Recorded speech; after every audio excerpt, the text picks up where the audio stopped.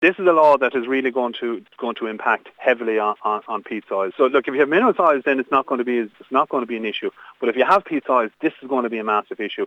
And whether those peat soils are reclaimed land, or whether you're looking at the hills where there'd be a sizable area of peat soils, then this is a massive change.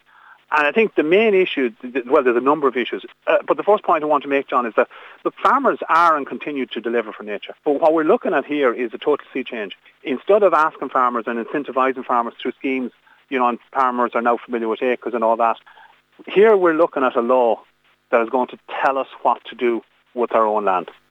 And that is a gigantic move from anything we've ever seen before. And I think this is why there's so much concern here. Like, it's not that we don't want to deliver, and it's not that farmers aren't already delivering.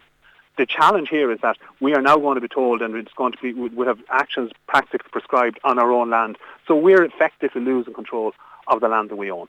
How disappointed are you, Vincent, with the fact that all our MEPs voted in favour of this measure?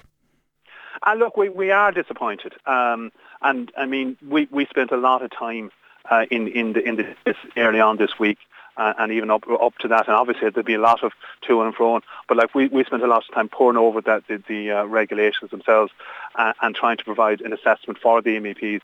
But look, I mean, it's disappointing that they chose to go down the road they did. Obviously, they're under pressure, both inside parties and otherwise, and from an electorate that are demanding a lot of action on this. But I think we've gone an awful lot further than we needed to.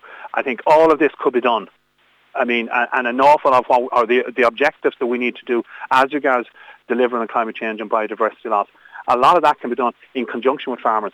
And it's quite sickening to hear politicians out there now saying, oh, well, we have to work with farmers. Well, this isn't working with farmers, because effectively we're putting a gun to their head and we're telling them what to do.